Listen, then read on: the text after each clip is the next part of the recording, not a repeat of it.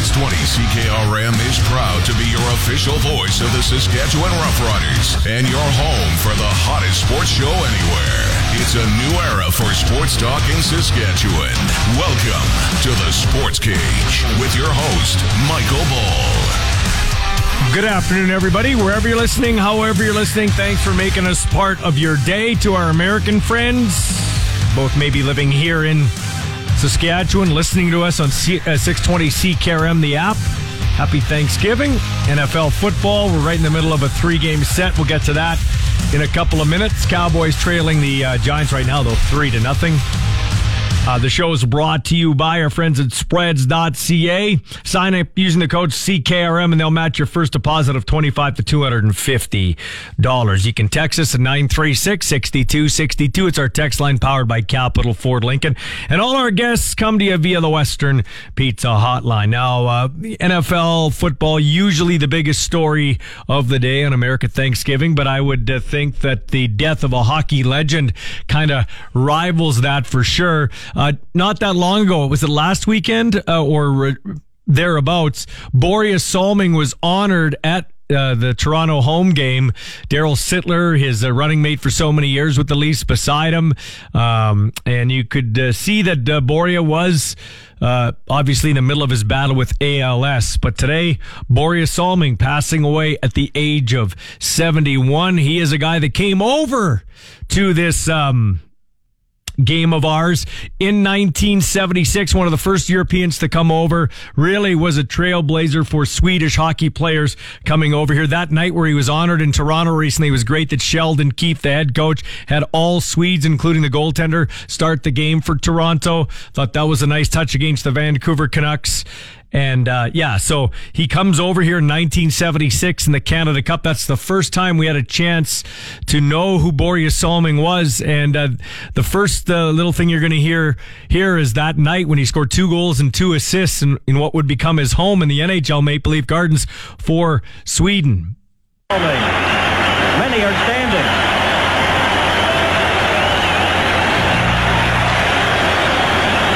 Just listen to them. Here they are.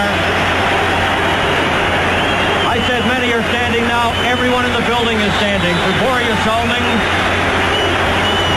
He has scored 2 goals and 2 assists in the Canada Cup competition. Looks for help in front.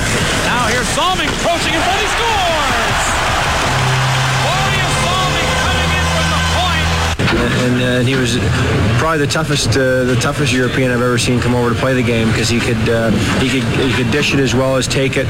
Carson sets up in front of the net. Gallant behind the net. It goes to Gallant. He tries to wrap around. Loose puck and scores! Salming with 12 seconds left. Flyers have out there Kelly. Kelly steals it away. Wants to come out in front. The shows off the side of net. Kelly a stopper.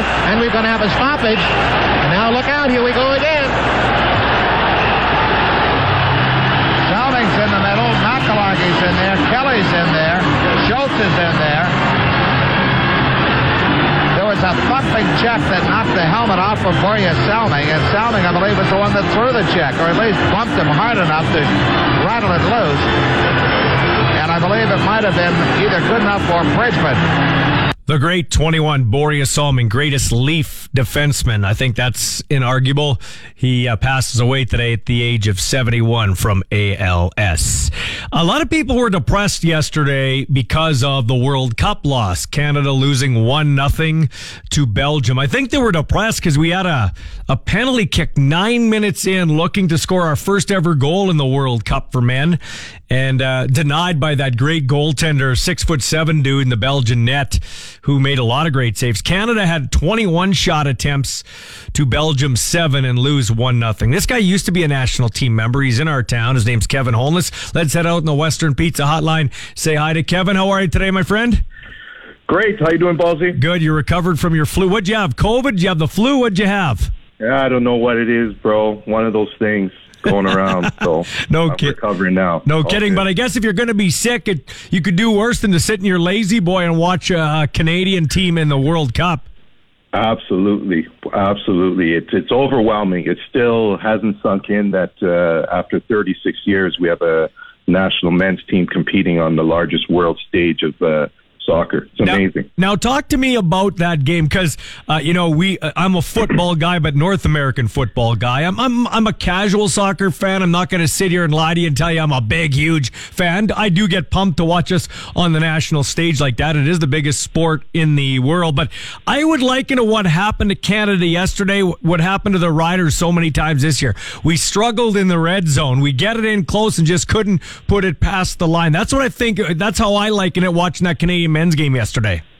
You are spot on. I think that the build-up, everything to get to that stage was phenomenal. They dominated the second world ranking team, Belgium, and were all over them for about 70 minutes. In the beginning of the game, Canada had them on their heels.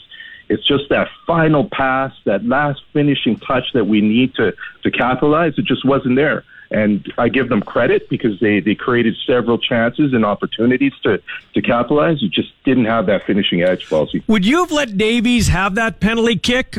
Because there was some talk that maybe Herdman should have let somebody else take that kick. I know behind the scenes a lot of talk has been going on how it's decided. I believe John Herdman came out and mentioned that he lets the players on the field make that decision, how they feel comfortable, who's feeling confident at that time. I know teams that I've played in the past, national teams and professional, it's well established ahead. If I was to look at the game right now, knowing Jonathan David, how he's performing in France with his team, he would be one of the players. Atiba Hutchison, the captain, is a sure shot. I would go to them ahead of Davies, knowing that Davies is coming off an injury, may not be as sharp. That's how I would look at it in that situation. Kevin Holness joining us here. He's a former national team member, proud person in our community. We'll talk about the local soccer scene in a second. Do you like? Once again, not an expert. Do you like where he went with that kick? Is that a good place to put it, low to that side? I don't think so. You look at the goalkeepers; a lot of them like to stretch out. I didn't feel it was a strong penalty kick.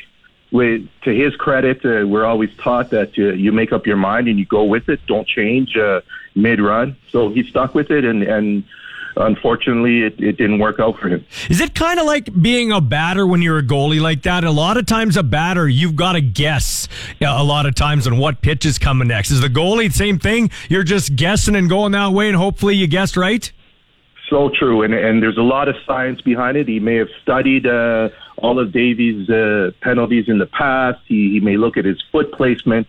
But I will tell you, 9 times out of 10, the goalkeepers that I know, it's a guessing match. They make a decision and they go for it. So, I think the toughest position in sports is being a football quarterback, because you got to direct 11 or 12, 10 other players or 11 other players besides yourself, depending on which version of American football you're playing. But being a goaltender in soccer would be right up there. 100%, because you're that last man in defense. Depending on the style, you're that first player in attack to build up a play. You're the conductor back there. You're the maestro. You see everything in front of you. There's a lot of communication that needs to happen from the goalkeepers to the defenders right through up to the forwards. It's a lot of responsibility. And I don't think we talk about this enough. Physically, in this game, you're matching up against the number 2 ranked team.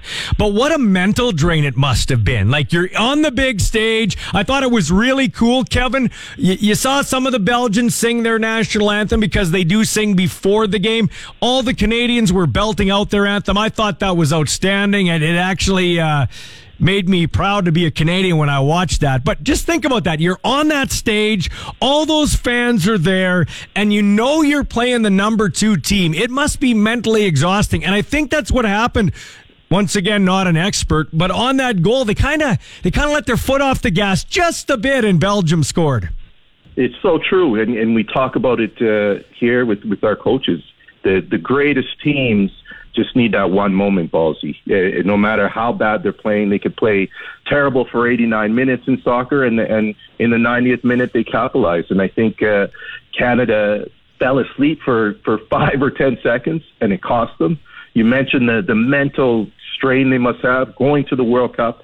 after 36 years, the build-up, the arrival in Qatar, having to wait for that first game to represent your country. I think all their emotions showed in that national anthem, and they just carried their momentum from qualifying right through into that game. Couldn't be prouder for watching those boys. Now, you talk about mental toughness and being draining. You know what the next thing's going to be? When are they going to score a goal? They haven't scored a World Cup goal in 4 games. So that's got to be taxing. If you were coaching that team, how would you handle that aspect? Because that's the first hurdle you got to clear. I think I would stick to the plan. I think if you overemphasize one aspect of the game, it may let down another. I'm a coach that loves to attack. John Herdman, from what I hear, and Reed is a attack-minded coach. They just have to be more clinical in front of goal. They have to finish those runs. They have to finish those passes. And when the moments come, it's just take a quick, deep breath and finish. And it's easier to say than do. But the fact that they're creating those opportunities, you have to give them credit. It's bound to go in throughout the next 2 days. Kevin Holness, couple of quick more questions for you. Were you surprised Canada was in the match as much as they were? I predicted a 2-1 win against a lot of my friends and colleagues for Canada. I believe with their athleticism and the pace that they have on the counterattack to be able to drive forward, I felt they would be able to compete with Belgium. Okay, so do you believe, is it as simple as this, Kevin? Like, I wasn't as shocked, even though I'm not a big soccer guy, because of the immigration and the new Canadians and people coming in from different countries. They're Canadian now, and they bring this great game and their athleticism to our country. So I wasn't as shocked as maybe I normally would have been. You know what? I agree with you. In my day, there was a lot more immigration into Canada. I grew up in an area with a lot of Latinos and people of that descent. So I learned my soccer hanging around with those guys. It went through a cycle where there was a null for a while, and now you see the integration of our well-diverse country, and it does definitely fluctuate into our sports.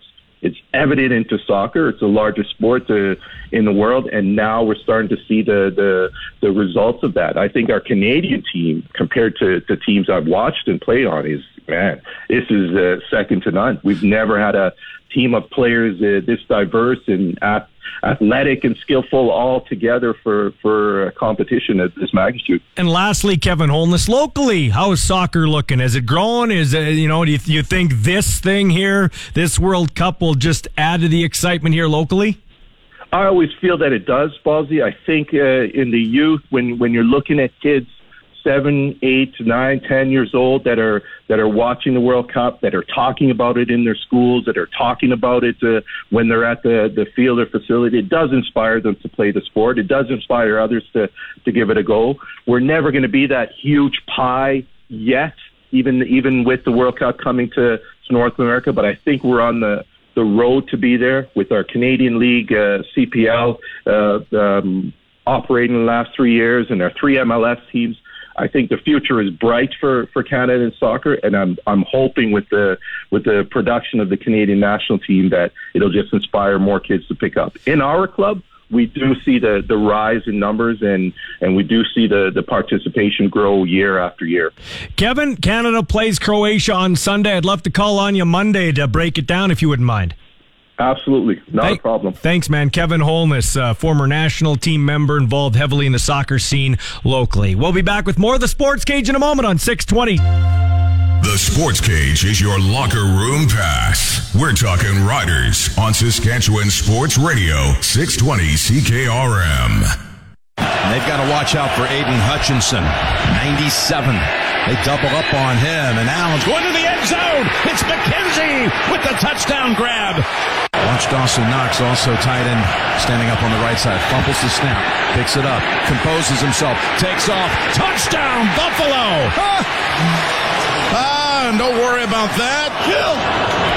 Second and goal. Does the Detroit defense know it? Oh, he's going to go top. Oh! It's caught for the touchdown. Unbelievable. It's Diggs. Where do you see this route?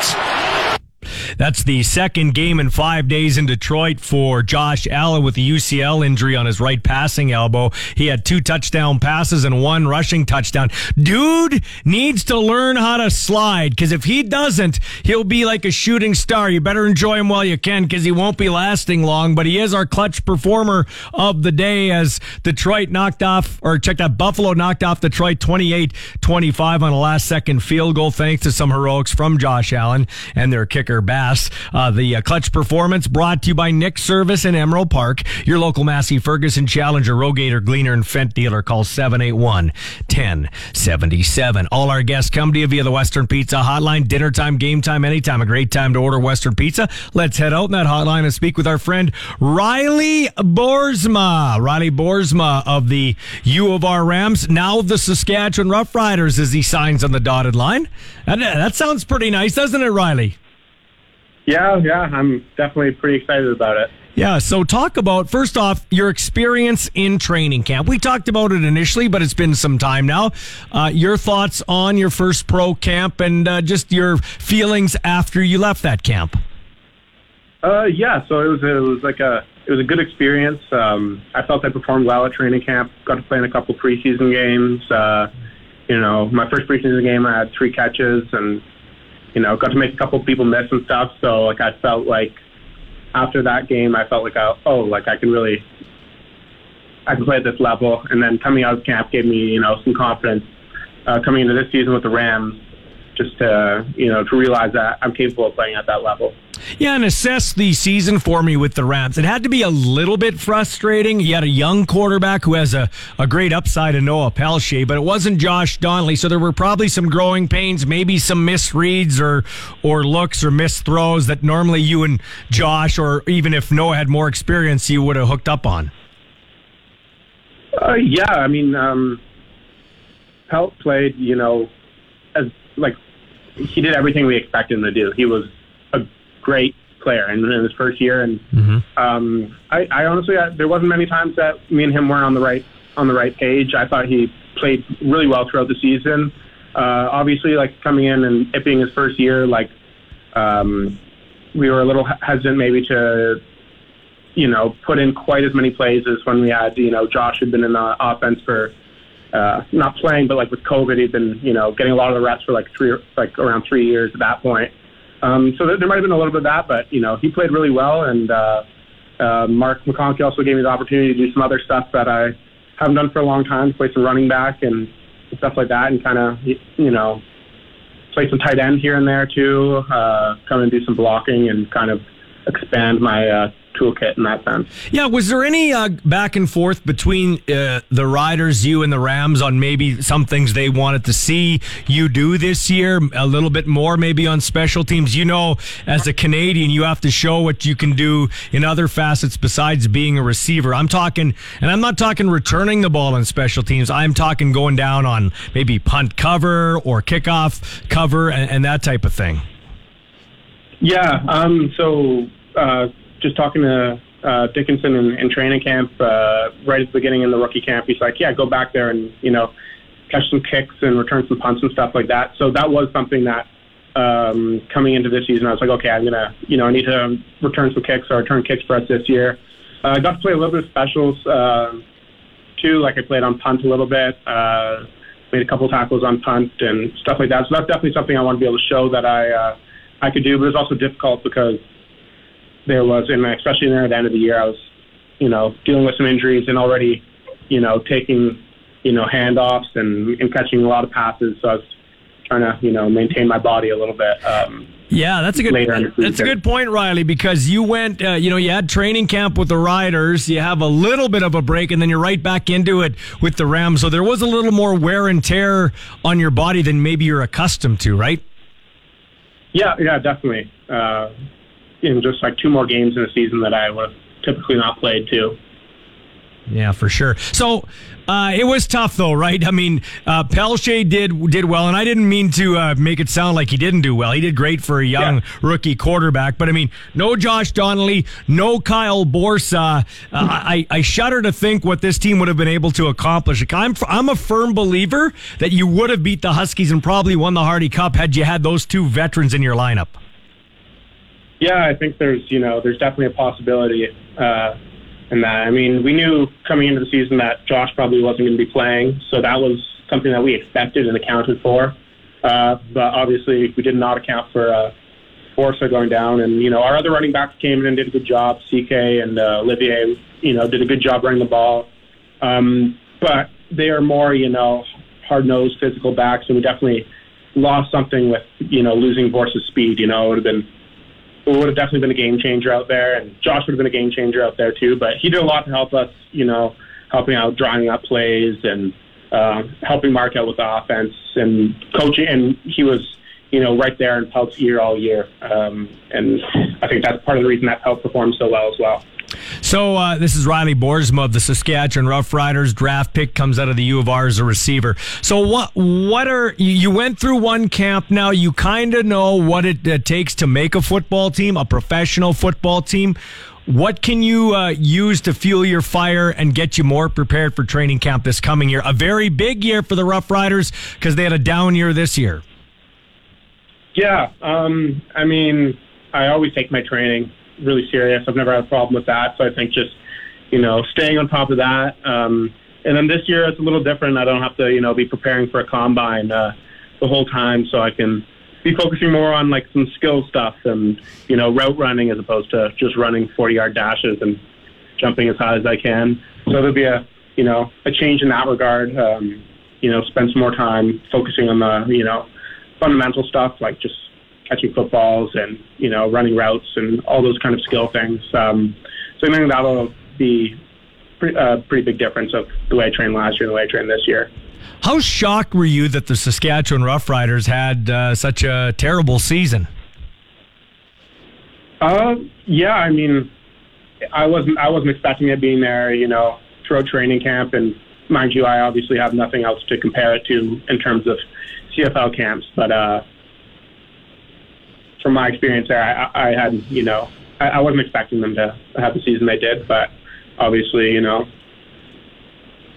yeah, I didn't really have too much to compare it to. Yeah, no, that's a good point. That's fair. Maybe not a fair question for you, but do you feel because of that maybe you have a good opportunity to make this football team that they're looking to see if we can tighten things up, make things a little different, maybe looking for a bit of a makeover, and that might work in your favor? Yeah, I think that might work in my favor, and having a new offensive coordinator too, and probably a new playbook that puts us all kind of at the starting camp all at square one together. So that might play a big role. I know there's looking at their free agency, there's a couple of Canadian receivers that are coming to the end of the contract, so that might open up a spot for me. I've heard things around that, so I don't know what to expect, but just do what I can, and they got Wesley Lewis, Jake Hardy, Justin McInnes, and Mitch Picton off the top of my head that are free agents, so it will be interesting. Lastly, you got a thought on the Vanier Cup? Do you think it's the U of S or do you think it's Laval? I'm not sure. I haven't watched a lot of Laval film. I think U of S is a great team, and I wouldn't be surprised if they took it home. But it's hard, it's really hard to guess on these things because we don't play each other or the same teams the whole year, so it's hard to compare. But from what I understand, Laval is also a very good team. So I don't know. It'll be interesting to watch. Okay, one more. Would you be shocked if Mason Nias wasn't the Heck Crichton Trophy winner? Yeah, I'd be pretty shocked, but stranger things have happened, right? I don't know. I'm also biased because I've seen him play, especially against us, dicing us up. So yeah, interesting. Hey, Riley, thanks for your time, man. Congratulations on a contract with the Riders. I hope you make the team. We'll see you at training camp. All right, great. Thank you very much. Take care. Riley Boersma joining us on the Western Pizza Hotline. When we come back, we'll talk a little Western Hockey League, talk about the passing of Boreas Salming with Bill Wilms. He's a longtime WHL broadcaster out west in the Vancouver area. Golfer, too. We'll get to him in a minute. It's a Sports Cage for Spreads.ca on 620. Nobody covers your team like our team. This is the Sports Cage on the mighty 620 CKRM. Show is brought to you by Spreads.ca, and all our guests come to you via the Western Pizza Hotline. Wherever you're listening, however you're listening, thanks for making us part of your day. Talking to one of my favorite guys, Bill Wilms, out on the left coast, a longtime broadcaster, over 2,000 junior hockey games. Bill, first off, I was told by our mutual acquaintance, Kelly Rempel, to ask you about your thoughts on continental breakfast. Well, you know what? He knows, and Pete Labardius is kind of the funny story. I'll keep it really quick. I hate them. If a breakfast is included in a lot of the hotel stays that I do for Hockey Earth when my wife and I travel, I avoid that room where a lot of great food, don't get me wrong, but I can't get it done properly there. I can't get to my paper. I can't sit down and have the breakfast that I want. I'm running around. I'm going for juice. I'm coming back. I never have juice in the morning, but when I'm in those places, it's like I've never had orange juice. Coffee's at one end. Cream, I can't find. It's over at another spot.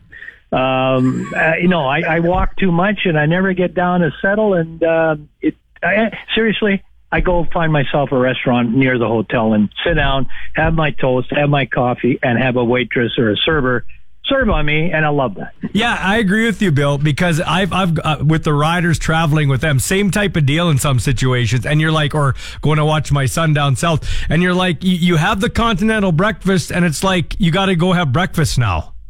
Well, yeah, you know what? And the thing is, when you butter your own toast, I'm terrible. It's probably what I'm worst at.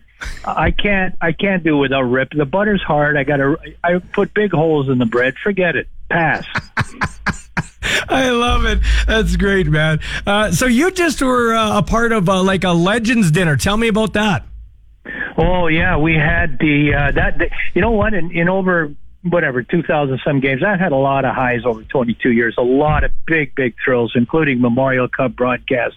Did one in '99 on Sportsnet, and then with the Vancouver Giants, and so on and so forth. It's been great. But this was up there. This is probably my 3 or 4 best ones, most memorable ones. We had Dennis Hall, we had Yvonne Cornway, Dale Tell, and Pete Mahovlich on stage in the banquet room at the LEC. And it was a 50-year anniversary, and the Vancouver Giants, Ron Toigo's group, Dale Sight, Pete Toigo, they do such specialty nights that are so fantastic. And it was a memory of the Canada Russia Summit Series. And Mike, if I don't know how many of your listeners can remember that, but honestly, without doubt, it became war on ice. People have no idea how intense the 4 games in Canada, and especially the 4 in Russia, were. And for Canada to come out and win that series with Paul Henderson scoring with 34 seconds left in the game and a half, these 4 guys sitting there, I didn't have to say a word. I just wanted to look at them, to think that these were the guys that were playing in that. I never missed a game. I couldn't get enough out of that series. And it was such a battle about ideologies, a communist way of life, communism versus the capitalist way of life, which was better. Governments were clashing, countries were clashing. The Russians they never raised their sticks when they scored. Because yeah, that's right. It was a collective system. It was our system that scored the goal. It wasn't any individual. Yeah, it was most memorable. And I see by following you on Twitter, and Mahovlich said in his opinion, Bobby Clarke's the greatest team competitor he's ever seen, and you said you love that validation because Clarke's your all-time favorite. All time. If I had to build a hockey team right now from scratch, and I could go back to the guys in their best eras, Bobby Clarke's the first guy I pick. I saw him as a 17-year-old in Flin Flon. I was playing in North Dakota, didn't sign with Boston. I became assistant coach there for 2 years, 66 to 68, and we recruited from the Western Hockey League because you could at that time. So I'd go drive from Grand Forks, North Dakota, up to Winnipeg, watch I don't even know if it was called WHL then. I think it was West Coast Western Canada Hockey League. Long story short, I tried to recruit Bobby Clarke. He said to me, Mr. Wilms, he said, I'd love to consider, playing college hockey, but he says, I only got grade 10. Well, how did that work out for him, not getting a college education?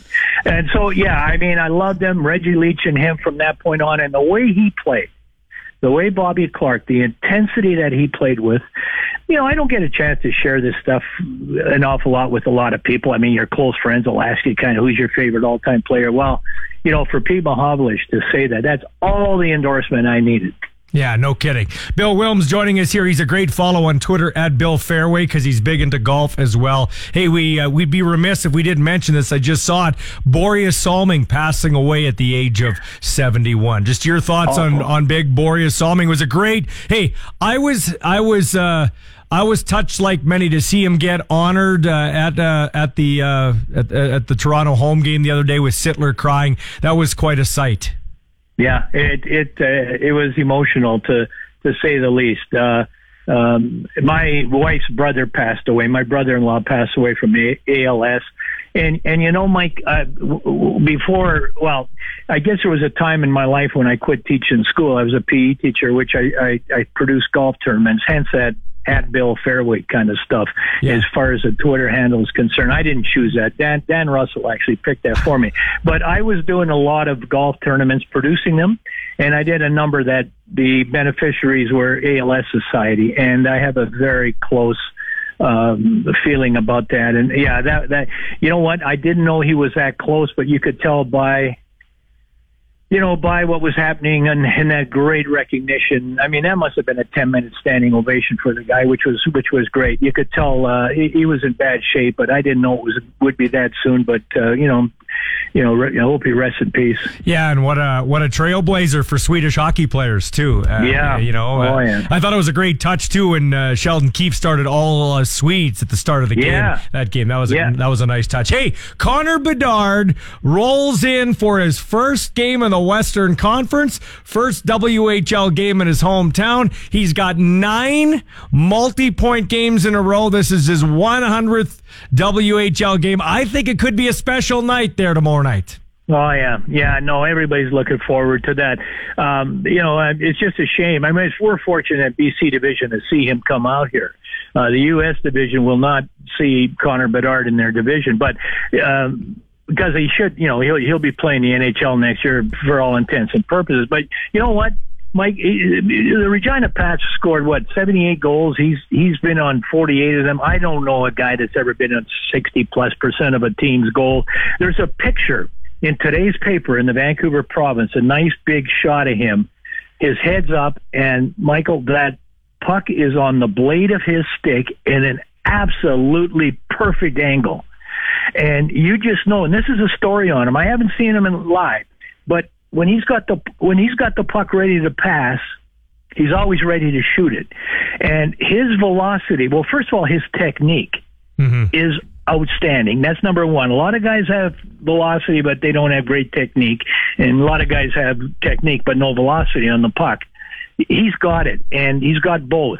I'd love to know the flex on his shaft. I'm gonna find out, because it's not a big slap shot at all. It's just that great release. And I saw Matt Barzal, the New York Islanders, talking about it, and he compares his shot to Austin Matthews.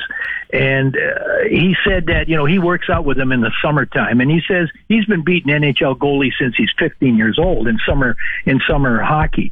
So, he has that absolute mindset to shoot. His release is like a perfect golf swing. It's got so much speed on it, and it's just so hard to handle. I can't wait to see that. But hey, the Giants got one thing going. His last 2 games he's played against Winnipeg, the last game, they're both Regina losses, by the way, but against the number 1 team in Canada. His last game, in the 2 games he had 5 points. Go figure, a goal enforcer, surprise. But his last game, he had 1 shot on goal. He's never had a season, this all season here, he's never had less than 3. I don't know if that means anything. It probably means squat. He might get 11 tomorrow night. But that's maybe a small thing that the Vancouver Giants maybe can build on. Michael Dick coached them in the World Juniors, so he should be prepared. It's going to be interesting, that is for sure. I want to ask your opinion about this, because I've asked Chris Cuthbert and some other guys here in the last couple of days, John Paddock being one of them too. What do you think of Like, I'd love to see them add on to 3-on-3 hockey and get rid of the shootout. Like, go 10 minutes of 3-on-3 hockey, because it's probably not going to go 10 minutes. Get rid of the shootout entirely. And I'll take it a step further, Bill. You probably won't agree with this, but I'd love to see in the playoffs, first period 5-on-5, second overtime 4-on-4, and down to 3-on-3 for the rest going forward. I'll buy all of that. That is such a letdown. When you've got 60 minutes, add the overtime, you've got 65 minutes of, in fact, to your point, sometimes the most exciting part, without a doubt, the most exciting part that'll keep you in your seat, whether you're in the building or at home, is a 3-on-3. Mm-hmm. You are not leaving. If you're invested in that game at all, you're not leaving when it's 3-on-3. Once shootout comes, you may as well forget it. I would just soon go to the internet and find out who won. Yeah. I don't care about that. And you know what? The way that shootout happens now, I don't know about you, but coming in wide, coming in slow. I don't like it either. I don't like it. It doesn't look good. It doesn't look good. No, it looks terrible. Hey, Mike, it's not a breakaway. Give me a breakaway. I got, with a guy chasing you. Yeah. The one thing I would like to see change about 3-on-3, Bill, is once you get entry, you have to keep the puck there. Like, you can't circle back and keep going for a public skate. Yeah. No, I would buy that 3-on-3. And first of all, to your point, too, in the playoffs, first 5 minutes of overtime should be the way the game's been played for 60 minutes, basically. Yeah. But then go to 4-on-4, go to 3-on-3, and I'm going to tell you, you will get nobody will leave that arena. That's overstating it, but you know what I'm saying. No, absolutely. Hey, I'll let you get to the golf course. Thanks for your time. Enjoy the Bedard show tomorrow.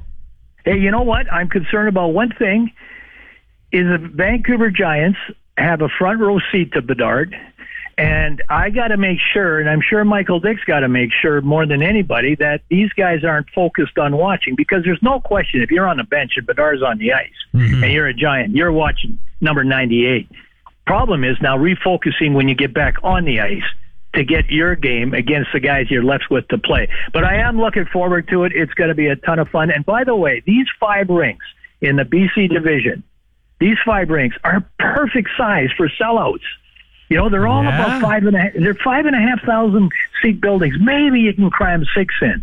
And they're going to be sold out. They are already sold out.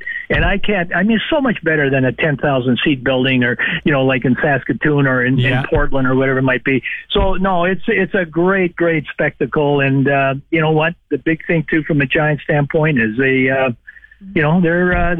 trying to make sure they're getting in the playoffs. This would be a nice game to have Connor Bedard do a great job, as expected, but Vancouver Giants win it. How about that, Mike? That's great. And Bill, you go practice your putting and buttering your toast. I've given up on that, man. It's got to be buttered for me in the kitchen of the restaurant. It's got to be. It's fine. Just spread it on. That's cool. But don't give me a knife. And you know what they look like? Those hard patties. Yes, a clump of butter. Yeah, it's stupid. How do you do it? You can't. I was in forget where I was. I had my wife come with me to that restaurant. I said, give me a tutorial on how to do it. And she had patience. She got it done. I haven't got that kind of patience. Goodbye. See you later, Billy. Take care. Coopers, where Saskatchewan sports fans come to talk. This is the Sports Cage on Sports Radio 620 CKRM. Time now for your sports ticker, brought to you by our great friends at Bronco Plumbing and Heating, where professional service is guaranteed. They'll treat you right. 781-2090. About to award the hardware at U Sports football level. And Mason Nias of Regina, U of S Husky quarterback, is up for the Heck Crichton. He better get this award, because if he doesn't get the award, if he's not the first team All-Star, there should be an inquiry, and they should just quit handing out awards. It's a slam dunk. It's an absolute slam dunk. I can't wait to have him on the show tomorrow to celebrate his accomplishment. And then maybe accomplishments after Saturday when they beat Laval. Also in the world of sports, we'll tell you NFL 3 games on Turkey Day. Buffalo gets a late field goal from Bass to beat the Lions 28-25. Giants and the Cowboys 10-7. Giants lead it. 2-minute warning. They're just inside of 2 minutes. Dak Prescott down the seam, deflected and intercepted by Love, and he's bringing it back, and he's tackled at the 27. So the Giants, what they lack on offense, they got a good defense. They're leading 10-7, and Dak Prescott is Dak Prescott. Good, not great. Good enough to keep both teams in the game. Later tonight, the Patriots are at Minnesota. As I was informed of yesterday at the end of the show by my buddy Blaine Weiland, the Eagles have hired former CFL quarterback and assistant coach Marcus Brady as a consultant. He was fired as offensive coordinator of the Indianapolis Colts earlier this year. Everybody's like, oh, we got to get Patrick Neufeld in here for the Rough Riders. Well, that's not going to happen. The former Luther Lion and Regina kid signing a 1-year contract extension to stay with the Winnipeg Blue Bombers. He's into his 12th season, 9th with the Bombers. Riders needed to get bigger up front. They've added some NFL pedigree to their ailing offensive line, signing American tackle Jeremiah Putassi, the 6'6", 330-pound blocker, began his pro career with Tennessee, selected him in the 3rd round of the 2015 draft, played 11 games as a rookie, started 7 at right tackle, was cut the following training camp, played 1 game with Jacksonville, bounced around with the Rams, Broncos, and Cardinals. He's now a member of your Saskatchewan Rough Riders. Get to more CFL news in a second. Switzerland beat Cameroon at the World Cup 1-0. Uruguay and Korea tied at 0.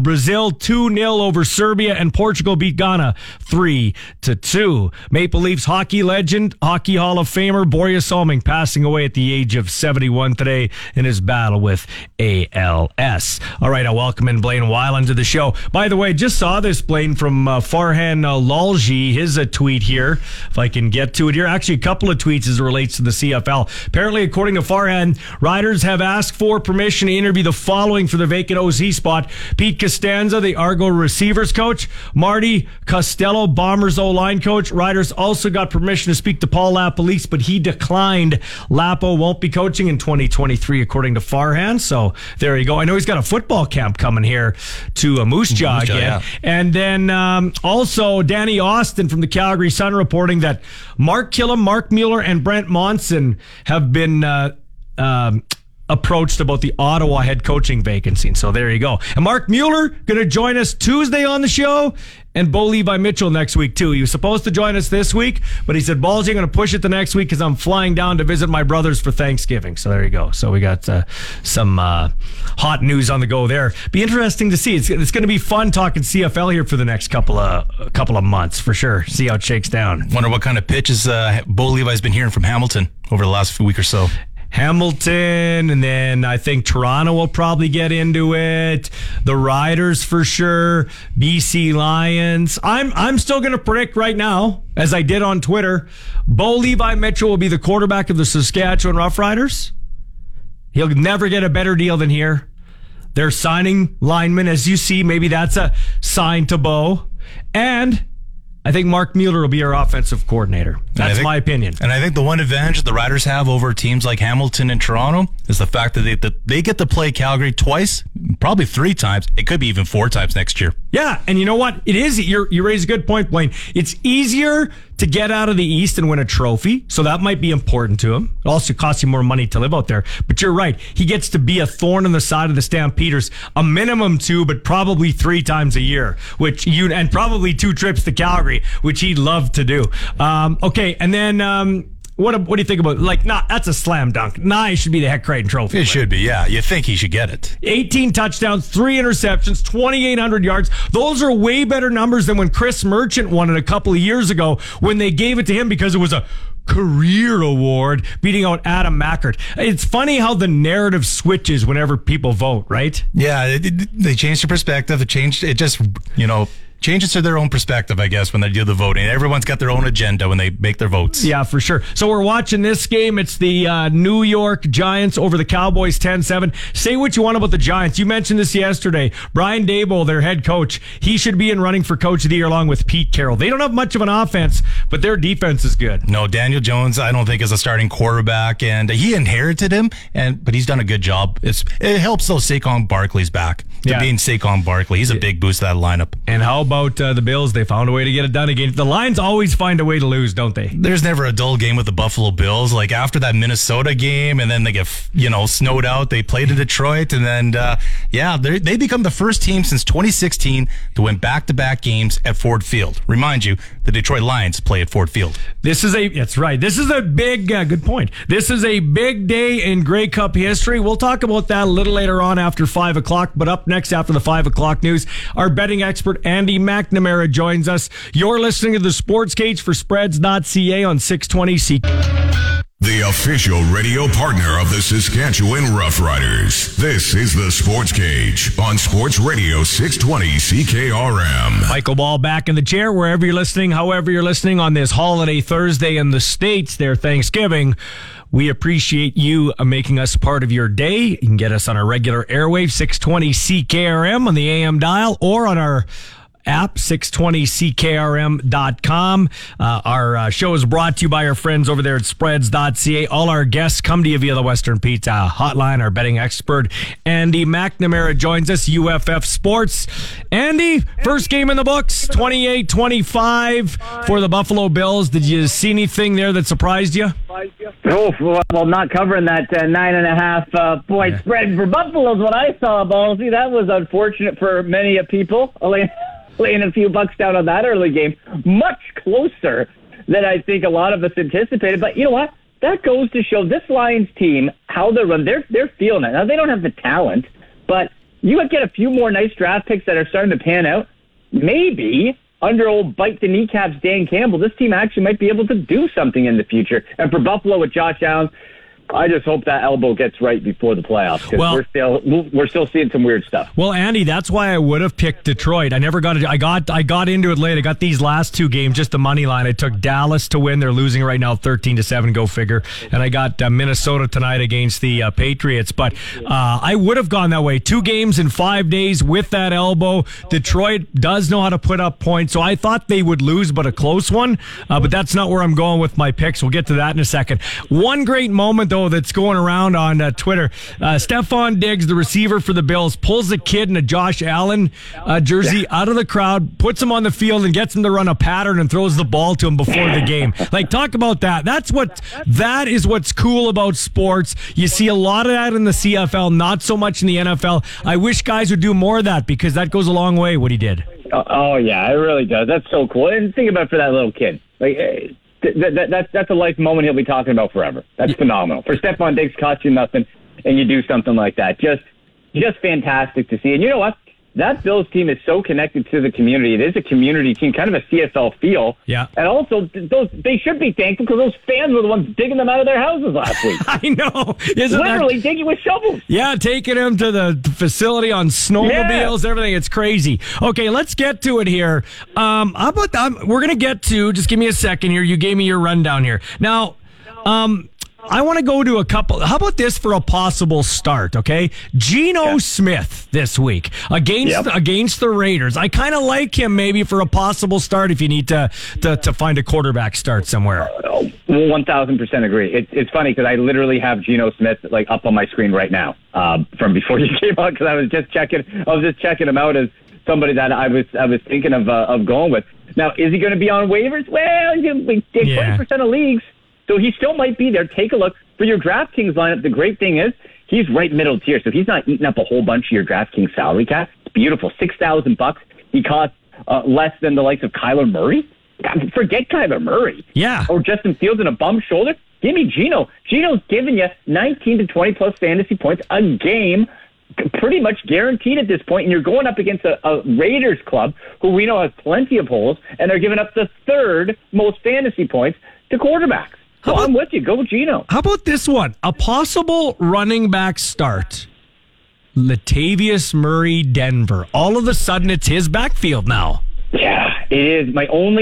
Here's where my hesitation is. I look at the yards per carry, and I get nervous, Ballsy. I get nervous because it's like 2.8. It's like 3. It's like, okay, if it's at the goal, is he going to punch in? Yeah, maybe. But, I'm not against it if you're in injury trouble. I would rather swerve if you have the chance to go with guys like a Sam Pirine, who's going to be filling in for a very likely sitting Joe Mixon, or a Rachaad White who's going to get a lot of touches, whether or not Leonard Fournette plays with the Buccaneers against the Browns' historically bad run defense. So I'd rather go that way. But if you're in a pinch, I see where you're going, because volume and opportunity equals success in fantasy. There's not a lot of explosiveness there. So that's why I pause a little. That's why I got you on. That's why you're the expert to steer me away or to it. But you know a guy that popped last week and has popped.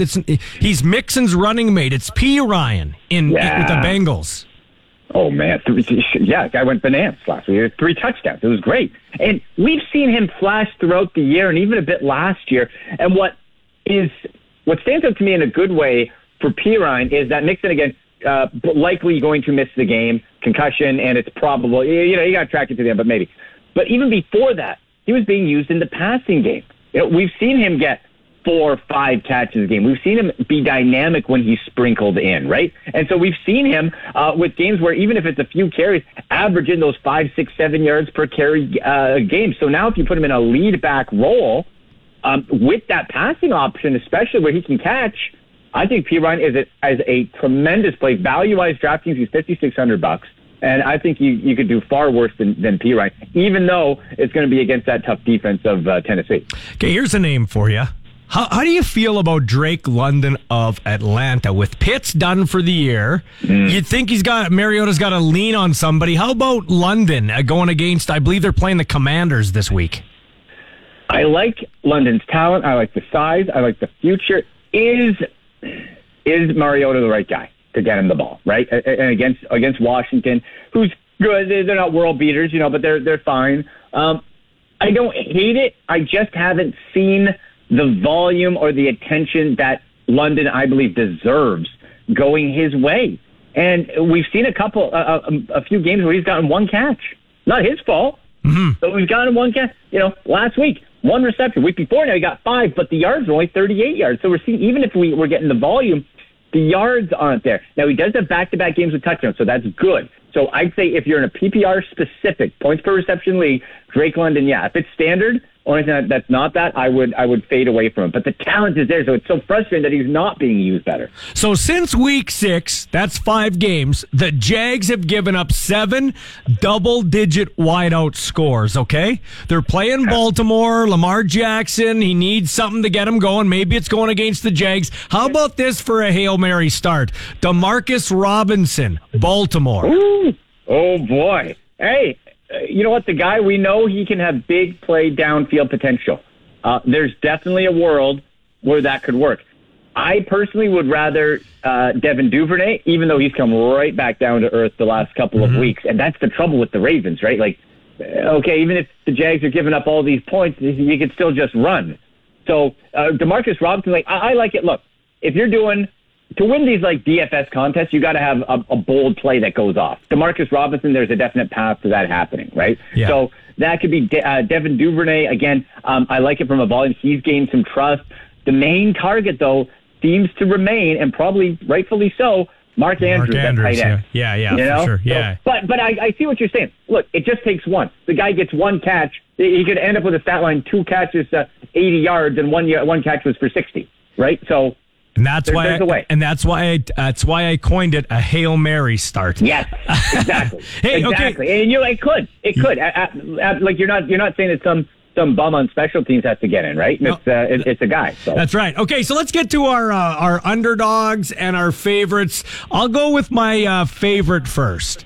I'm going Chargers -3 at the Cards. Chargers got to get some wins going here. The Cardinals are a beatable team. I think Herbert looked good last week, even though they lost. It wasn't his fault they lost. I'm going Chargers over the Cards. Yeah, I like that a lot. I'm the exact same way. I don't trust the Cardinals. I don't trust the Cardinals at all. They're a mess. They're injured. They're banged up. They're kind of healthy. They're not. Decision-making's wonky. Yeah, I would say on the road, Chargers, absolutely you go that. And like you said, Herbert's popped a little bit, and hopefully this is a stretch where they can start getting right and make that push to the playoffs. Well, they got to. Okay, and so who's your favorite today or this week? We talked about him a little bit with Gino, Seahawks. Okay. With the Raiders? Like, come on. This isn't too difficult here. Like, we're looking at a Seattle team, superior quarterback play.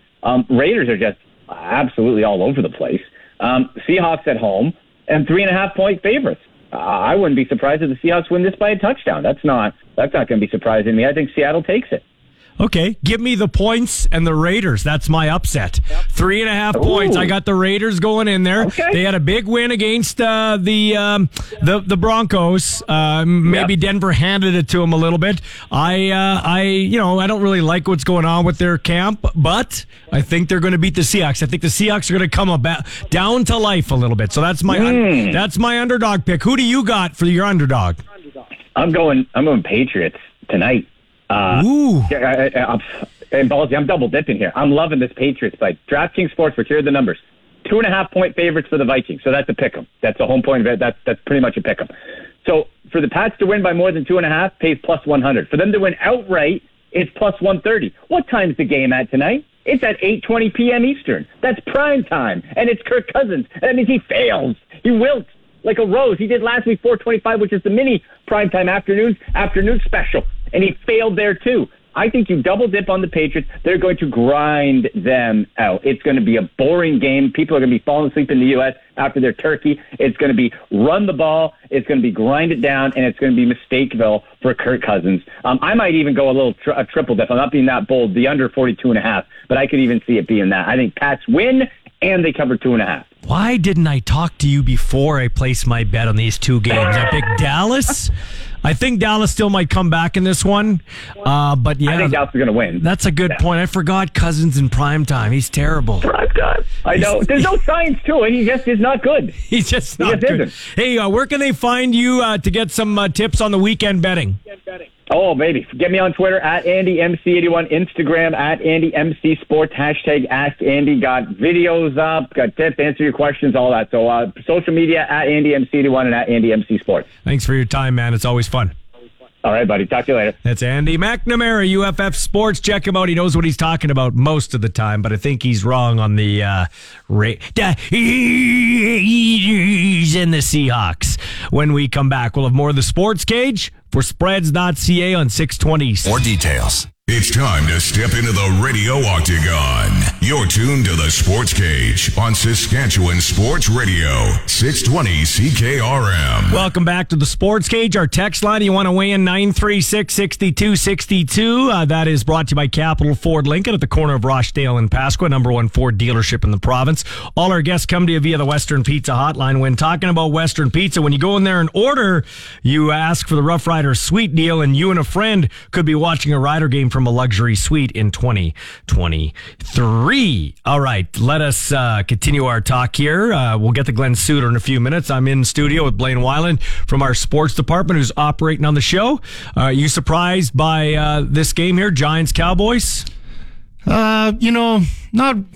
I expect it to be close, to be honest, and I expect the Cowboys to come back in the second half. I really do. I just can't see Daniel Jones leading them to victory. But Darius Slayton made a heck of a catch early on that reminded a lot of people of David Tyree with a nice leaping catch. So it's interesting. That's stuff for sure. I love I know you're a 49ers guy, so you can't like the Cowboys. I don't like the Cowboys, but I do like their Thanksgiving Day unis, the dark blue with the white helmets. Yeah, that's a sweet look. That's a really nice look. It's one of the few things I liked about the Cowboys is those jerseys and right the cheerleaders. Of course, we gotta like that. You gotta like the cheerleaders. Hey, Thanksgiving, we got 3 games here. Used to be 2, now they've expanded it to 3. They're gonna have a Black Friday game, I think, next year. Mm-hmm. What do you think of the CFL maybe getting some Thanksgiving Day tradition? I think. I feel like Montreal's getting into that mix, but I'd love to see like a Montreal BC have a matchup every year, and maybe a Riders Calgary every year Thanksgiving. Like a doubleheader or something. You know, the way they market the Labor Day weekend, it's such a good, that's one of the best things about the CFL. They should turn the Canadian Thanksgiving, that Monday into at least 2 games. Like I believe only 1 game this year with Montreal and Ottawa, and it's 11 o'clock game. And of course, we know how we feel about those Eastern teams, especially this late of the season. Yeah, and Ottawa's kind of out of it, so I don't think it was that interesting of a game. They really should have a doubleheader on that Monday. I think they need to do that. That's something the league should look at for sure. Okay, this day in CFL history, at least, was on this day back back in 1996 that Ron Lancaster and the Edmonton Eskimos took on Don Matthews, Doug Flutie, and the Toronto Argonauts in Hamilton, the snow game. That's the one that bounced off of Eddie Brown's foot that he ran for a touchdown, the iconic touchdown. And then, of course, Doug Flutie's fumble, no fumble. You had the Adrian Smith interception return for a touchdown or kickoff return. You had Gizmo Williams with his return. That was a great game. Oh, yeah. I always remember Eddie Brown. The snow and Eddie Brown's touchdowns, the two things I remember. And those flakes were huge. Oh, yeah. Okay, so take me through your 2013 Grey Cup experience, because it was on this day, November 24th, 2013. The Riders may have had the greatest day in franchise history. I know the first is always the best, but we won this on our home turf. What do you remember about that day? Oh, what do I remember? Well, I do remember Rico Murray's little wipeout at the beginning of the game. Yeah. I might have wiped out a few times like he did throughout the evening. You know what I remember most was after the game, was in the parking lot right after the game, and we ran into the former Rough Rider general manager, Eric Tillman, and talking to him after the game, and that was quite something. And it's just after the Green Mile afterwards, you seen random people like TSN guys on the street afterwards, and just me carrying my brother on my shoulders after the game because he needed some help, and and you said you weren't exactly on sturdy footing either, if you know what I mean. No, it's like I'm kind of glad that wasn't a close game. Let's put it that way. Yeah. I was more occupied throughout the game than I normally would. Yeah. I like to sit and watch the games, but that game I felt like celebrating, and I'm glad it was kind of a game where the Riders kind of had the game in hand by halftime. Yeah, they smoked them. So I parked my car right here at this radio station, and I walked all the way to the game. Okay, bundled up. It wasn't as cold as I thought it would be, but it was chilly then, because I thought, okay, once my post game show's done, I'm never going to get out of there. It's just going to be packed, right? I did a 4-hour post game show, came out, and it was like the game never happened. I had to get I'm not walking through that part of Regina that late. So Bob Salisbury, our old engineer, drove me back to the station. I'll never forget when I got home, my son was still up, and he said, Dad, I think it would have been 11. Dad, you're not going to believe Uncle Dennis gave me this special orange juice, which, I had a couple of sips, Uncle Dennis's special orange juice. We partied. Guys were climbing the light pole. I peed on the side of your radio station, which he told me he did. And he said, I met this guy named Tim Franks. And he said, hey, kid, nice hair. Because my son had the green hair, right? And he stood by the entrance where the Riders went in and out. Well, it was Tom Hanks. I said, you mean Tom Hanks? Tim Franks. Hilarious.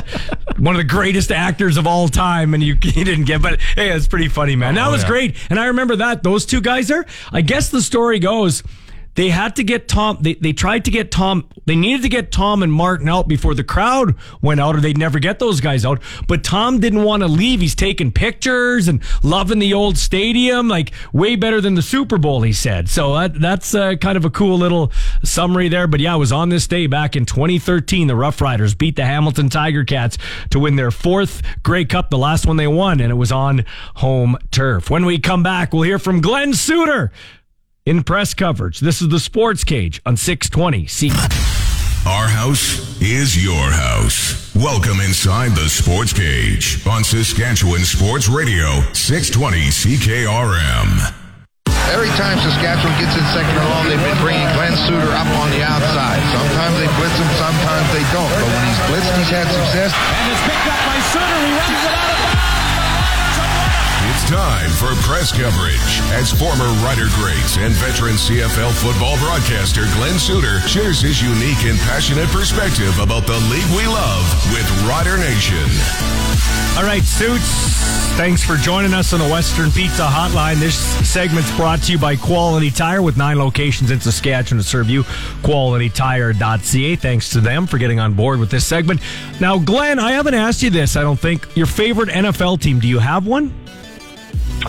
Not really. I actually cheer for different players, different stories, and I always love the close game. Just as a broadcaster, it's the same thing. I sit in the booth and I don't pick one team or the other. I know that may conflict with the opinion of a lot of fans, but I really don't. And I love a great game. I love great, entertaining football. I went to some Titans games when my son was in Nashville and did a whole bunch of tailgating and loved that experience. And then, would watch the game. And, I watch it differently too, Michael, as you know. Like I'm watching the secondary. When I watch a game on TV, I listen to how Romo or Troy Aikman or any of the other color analysts, I just listen to how they describe a 10-yard curl for a first down. Because if there's a new way, then I'm going to steal it. Well, that's what it is, and that's just being a pro. So here's something. The CFL always gets flack about our rules. The Rouge, which I love, by the way. I am not in favor of getting rid of that. I think it's unique, and I love it. Or the no yards, which I'm in favor of keeping, although it is kind of quirky at times. It's a subjective rule. But the dumbest rule in professional football is the holding penalty on the defense in the NFL. Suppose, we just saw it here, suppose the New York Giants have the Dallas Cowboys offense at 3rd and 30. Okay, it's 3rd and 30, and Dak Prescott tries to throw a slant route to CeeDee Lamb for 7 yards, and he makes the catch. But on the other side of the field, the defender holds the other receiver. He gets a 5-yard defensive holding penalty and an automatic first down. I think that's the most ridiculous penalty call in all of pro sports. Football. Yeah, I hear you. I mean, there's a couple of rules in the NFL that I just think are ridiculous. One is that, because that shouldn't be an automatic first down. But the problem they have if they leave a holding call separate from illegal contact or pass interference is that if you don't make it an automatic first down, then DBs will hold every second and 10 or more. Right. So you have to have either illegal contact or which is it can be a 10 or a 15-yard penalty, however you decide, but is not an automatic first down. So it's a 2nd and 20, and you have illegal contact. It's a 15-yard penalty. You're 3rd and 5. Right. So that or pass interference. The other one for me, though, Michael, is the downing of a punt. And again, as we get into the off season, that complete cycle of looking at CFL rules and discussing it in social media, we can just, if it were up to me, we would just say we are not changing rules for 5 years. We've changed rules over the last 5, and actually quite drastically in some cases, including moving the dimensions of the field with the hash marks, not the overall dimensions, but moving the hash marks in. And, we are going to just let the whole idea of change and all of this, we're going to let it all settle down, and we're going to go 5 years with these current rules. There is nothing I would like to change about the rules in Canadian football. There is really nothing. Michael Shea said this during the Grey Cup week when was asked, what do you love about Canadian football? He said, there's nothing that I don't love. And I thought, exactly. Well, and, yeah. Every year, Michael, we start to debate, should we, the single point and how we're going to... No, our game is not broken. We saw another. How many examples of exciting to the wire entertainment do we have to see, even in our championship game, before people stop trying to fix something that's not broken? Well, we're watching the World Cup of Soccer, and I'm seeing 0-0, 0-0, 1-0, 2-1. And I know it's apples and oranges, but I don't see anybody. People tell me this is the beautiful game. Oh, you don't appreciate how exciting it is. Well, why is it okay for soccer, but it's not okay for CFL football?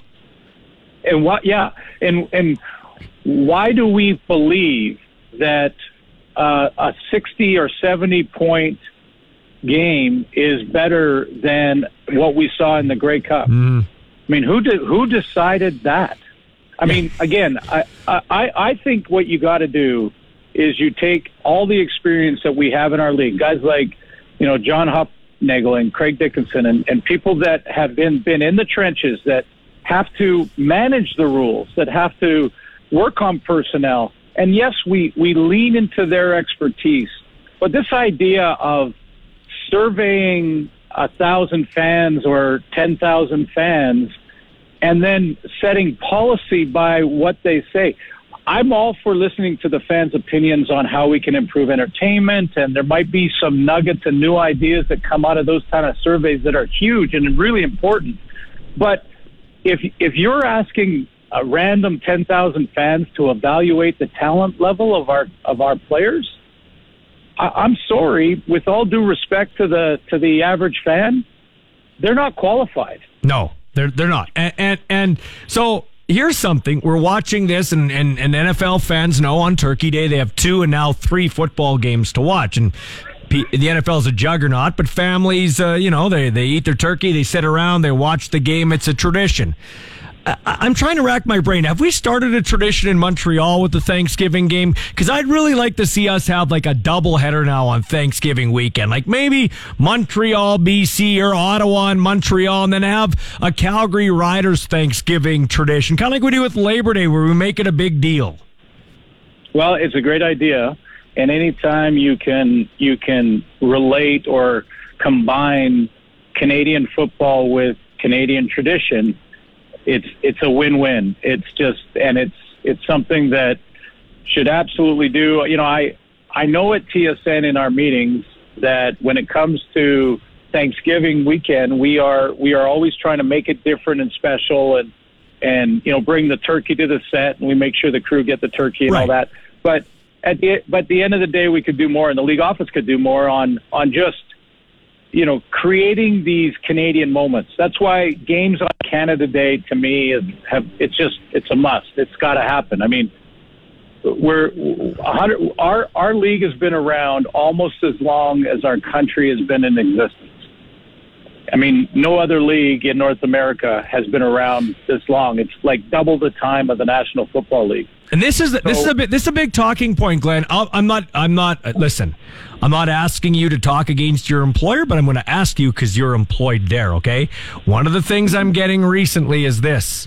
Why is the Grey Cup not on CTV? Why is it only on TSN, but I can see Spain and Costa Rica in the World Cup on CTV? I can see the Super Bowl on TSN and CTV, but I can't see the CFL. And you just mentioned our league is almost as old as our country. It is the biggest Canadian party.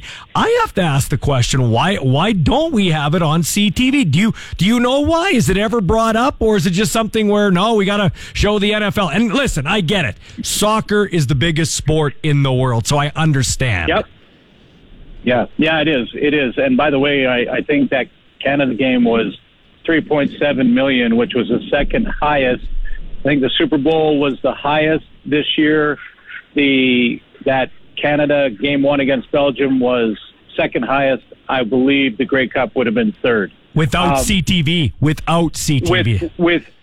Without CTV. And here's what I can say. I don't know why, because I'm not allowed up on those floors of the office. But I do know this. I do know that everyone at TSN who is in the trenches, and what I mean by that, but like the crews on the road that are producing the games, we always ask the same question. We always ask that very same question. Why can't we get on CTV? And if we can't get on CTV, why can't we message that we had 2.3 million average and upwards of 8 million tuning into the Grey Cup game at some time or another throughout the game, and we don't advertise that, and that was only on TSN and RDS because that's where we put the Grey Cup game. And to really sort of make sure we explain fully that programs that are on CTV as well, like the Super Bowl, that changes a dynamic. That's free TV, basically, as opposed to cable subscription. So completely different when it comes to the numbers. Somehow a lot of the narrative throughout the year will be TSN's numbers were 800,000 for the Ryder game. And the competition was something that was on CTV, and it was 9,000. And I go, well, apples and oranges. You have to be specific on what I'm saying is the Ryder game was the win because we were on cable. Well, it's the messaging, and you've said this so much, and I think that's what needs to change. And if anybody sits down to pick your brain, I'm sure you've already done it, but I know you'll reiterate it. It's the messaging. It's like, well, the Western semifinal, the ratings are down 27%. But if you read further down, first of all, we talked about this. Bombers didn't play in the first round, so their fans maybe found something else to do. The Rough Riders were out. They float all boats, which is good and bad. So they're out. But what should have been highlighted was the CFL semifinals had 30,000 people in the stands in Vancouver, had 20,000 in Montreal, which is a win there, had outdrew a Leafs game, double the audience than a Raptors game, and beat the NFL game shown in the same time slot on CTV and TSN, the other TSN channel. That's what should have been promoted. Yeah, I agree. I think the messaging is the most inexpensive yet effective way to change the entire trajectory of the league. I really do, and to grow our game all the way through every level. Because if you walk into a grocery store and there's one salad, and on the label of that salad it says, well, we're really experimenting things. We're trying it. It's been broken for a long time, but we're trying the salad. And then the salad beside it, it says, best salad in the world. Which salad are you picking up? The best salad in the world. Exactly. Hey, and it's really that simple. Okay, so the Toronto Argonauts had their rally today. It was great to see them get love at the Leafs game. They got love with Drake at the Raptors game, which gives some street cred to the CFL, which I love. And they actually had a pretty good turnout, Jurassic Park or Maple Leaf Square. What I loved is that Mike Pinball Clemens today recognized equipment manager Danny Webb. 39 years of service. He's the dude that went out and got some warm blankets for the guys on the sidelines during the game. Heads up move by him.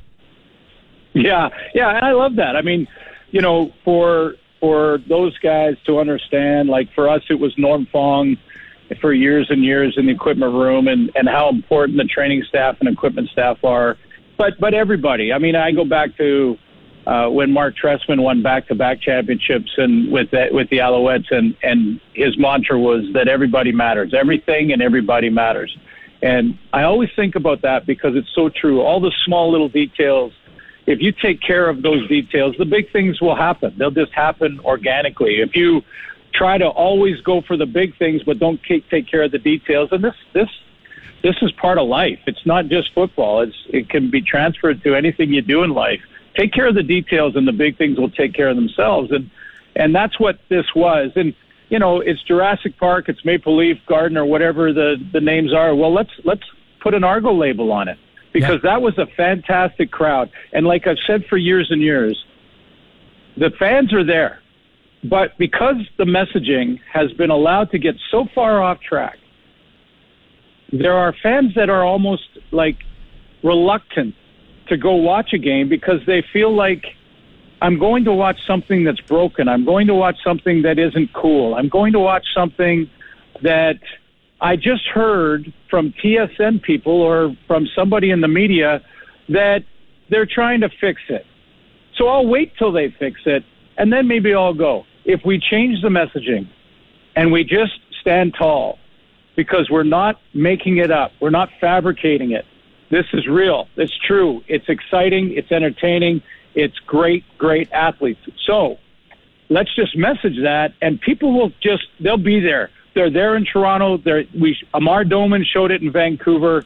They're there in the big cities. Don't tell me we can't get it done. Well, you just said messaging before we go to break, and I'm watching this NFL game on TSN, and it's NFL Canada, so obviously probably the NFL's pitching money into it, and things cost money. So I'm not there, but I see they highlight a Canadian in the NFL on the Washington Commanders or Chase Claypool. Why can't we do that on a TSN broadcast? Why can't we have a Chiron flashover saying, James Tuck, fullback, Saskatchewan, went to this school? You know what I mean? Like there's little things that we can do to do what they do to keep that messaging going. One other thing I have to laugh at, a field goal or an extra point was missed in that Buffalo Detroit Detroit game that could have cost Buffalo the game. They had to scramble back to win on a last-second field goal.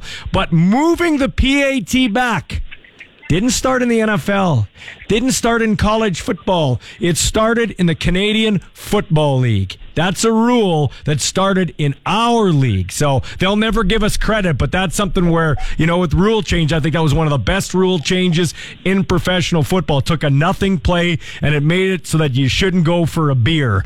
When we come back, we're going to talk. I got a couple of texts I want Glenn to address. This is the Sports Cage for Spreads.ca on 620 CK.com.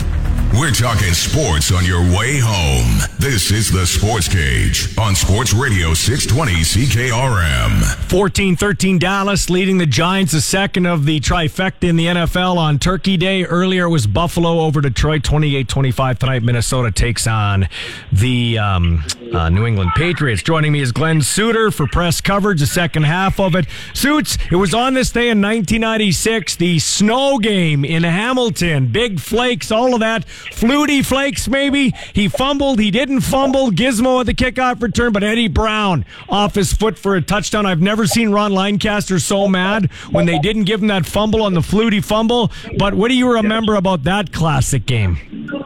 Well, two things. First of all, it looked so cool on television, so Canadian. It reminded me of when Shania Twain came in a dog sled in Ottawa with the snow falling, and how Canadiana that looked for the halftime show. And it was that kind of game where they were trying to keep the field clean. And, part of what football is all about is dealing with the elements. And that certainly was a challenge for both teams, that they took it on and played at such a high level. That catch was one for the ages.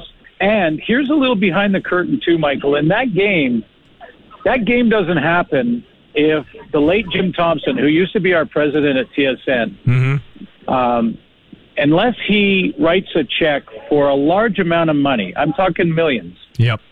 That game doesn't happen, and who knows what happens with the league. And, I know we often want to, let's put it this way, Canadians have strong opinions on, how we can program, and I say we, it's not my job, but how programming can go at TSN and things and ideas we could do. And I think those are all valid ideas. But TSN, I think, has invested, and you heard me mention this at the Hall of Fame speech in the morning, that TSN has invested more money, resources, time, passion to Canadian football, I think, than any entity, business-wise or partner of the Canadian Football League ever. I don't think it's even close. No, it's true. It's true. Like, you can be critical of them. I'm critical because I'm passionate and I want the league to survive. But if we didn't have TSN, we probably wouldn't have a league. Good point. And then, of course, on this day 9 years ago, I was on the sideline next to a TSN guy, Darren Detish, and I was doing sidelines for the Rider radio broadcast. Last time we've been able to do a radio broadcast with the local team because TSN's taken over the rights under their deal. What do you remember about the 2013 game? Because you called that one. I remember how cold it was the 3 or 4 days leading in, and then how beautiful it was on game day. I remember the Tom Hanks celebrity sightings and how kind of cool that was, and how one of, if not the biggest movie star on the planet, really, really enjoyed coming to the game, going and sitting outside at the game, enjoying the rules of the game and everything that's all about it. Like, I just, again, let's continue to tap in. These are the biggest stars in the world, and they're okay with it. I remember Darian Durant's run in the playoffs and that Grey Cup. That was the highest and most efficient quarterback play over 3 games that I think I've ever seen in my time in the game. He was so determined to will that team to a win. I remember the play where Geroy Simon caught the corner and found out afterwards that he went in and actually asked Darian to call that play because he thought he could get it done and get open. That was a green wave. I remember saying after that game that I don't care if it was Joe Montana and Jerry Rice and the best teams ever you could think of in football anywhere in the world, I don't think they were beating the Riders that day. Yeah. Hey, Suits, I'm a rough around the edges guy. I'm kind of wear my heart on my sleeve. I say what I think. At least you won't ever accuse me of backstabbing you. You know how I feel when I leave a room. But sometimes I can be a little rough around the edges. You are teaching me to be more diplomatic. With that in mind, I wanted to do a little reset here because I don't want fans to go on Twitter or Facebook and social media because they are listening to this show. Your segment is important, and I don't want them to think that you just downplayed or, fans don't mean anything. That's not what you meant about fan surveys. Yeah, not at all. And I'm glad you brought it up because it is certainly we're nothing without the fans, and I respect them completely, top to bottom, and their opinions are super important. So those surveys are important. But as you can see when you watch every draft in the NFL or Canadian Football League, that evaluating a player's talent is difficult for the professionals, difficult for the people that do it for a living. I mean, Tom Brady went in the 6th round. There were something like 3 quarterbacks that went ahead of the greatest quarterback of all time in the NFL. So it's really tough at the best of times to evaluate talent. And I don't think changing policy with your league or even drastic rule changes based on surveys from fans that are maybe enjoying entertainment, maybe have never played the game. You just don't know what you're going to get from random fans that you're surveying. So I think surveys are important. I think the opinion of the fan is crucial. We are nothing without the fans. And, hey, the number one fan base in the world one of the number one fan bases in the world is right there in Saskatchewan. But evaluating talent and changing your policy, I just think we should lean on our expertise for that rather than, just a random survey. So I wanted to be clear on that. I appreciate you asking the question. And I got a text actually from Jim Hobson who said he couldn't agree with you more about rule changes and about accentuating the positive. Jim Hobson was running this team in probably the best era that we've ever had with this team. Yep. Yes, and he was a guy that helped bring in a guy like Craig Reynolds. I think Craig still leans on Jim. At least I hope he does if he's smart. If he's as smart as I think he is, he does. And Jim's always the guy to say there are better days ahead here. I don't think, we've always talked about this, right? It's never as good as you think and never as bad as you think. Yeah, but one thing that, if you look at it and you sort of step away, because we're always so tied right into the details of games and messaging and all of that. But if you step aside in every other sport, Canadians back Canadian, whether it's World Juniors, which is not pro. It's not even pro. MLS soccer. Soccer in the World Cup. Soccer in the World Cup, Glenn. Exactly. Soccer in the World Cup. MLS soccer, which if you were going to rate where MLS is in the hierarchy of soccer leagues, it would probably be 7th or 8th or maybe even lower. So, but it doesn't matter because it's ours. It's in our backyard. It's ours, and it's played by Canadians, either through a ratio or because in soccer there's imports and things like that too. But when it's a Canadian hockey player, we're behind them. When it's a Canadian World Juniors, we're behind them. And I'm saying we can behind our game in our backyard no matter what because it continues to deliver top-notch entertainment. Glenn, we'll get to those texts next week because I got a couple of good ones, but they're like we always say evergreens. We can get to them anytime. Thanks for your time. Good job here at the Grey Cup. Have yourself a good weekend. We'll talk to you next week, Suits. Thank you, Michael. Take care. Glenn Suter joining us for press coverage. When we come back, we'll go coast to coast with Arash Madani. It's the Sports Cage for Spreads.ca on 620 CK. Dates apply. I love the smell of napalm in the morning. This is where the fun begins. I don't want them to gain another yard. 620 CKRM is proud to be your official voice of the Saskatchewan Roughriders and your home for the hottest sports show anywhere. It's a new era for sports talk in Saskatchewan. Welcome to the Sports Cage with your host, Michael Ball. And welcome to the Sports Cage for our friends at Spreads.ca. Dallas Cowboys taking on the New York Giants. There's been 3 games in the NFL. Last few Thanksgivings. It used to be 2, but now they've moved to 3. The early game saw Buffalo beat Detroit 28-25. Dan Campbell's got the Lions playing hard. They had won 3 straight, and they probably should have won this game, but the Bills found a way to get it done. So there you go. Buffalo Bills improved to 8-3, and now 4-7 are the Detroit Lions. We've got a pair of 7-3 teams battling right now. Cowboys leading the Giants 21-13, and still to come tonight, 8-2 Minnesota up against, is it 5-5 New England? I think it's 5-5 New England, if I'm not mistaken. So there you go.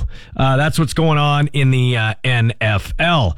We had soccer today, and I'm just trying to, just give me a second here, folks. I want to pull this up so we can chat about that. Switzerland beat Cameroon 1-0. Uruguay and Korea played to a scoreless tie. Brazil over Serbia 2-0, and Portugal beat Ghana 3-2.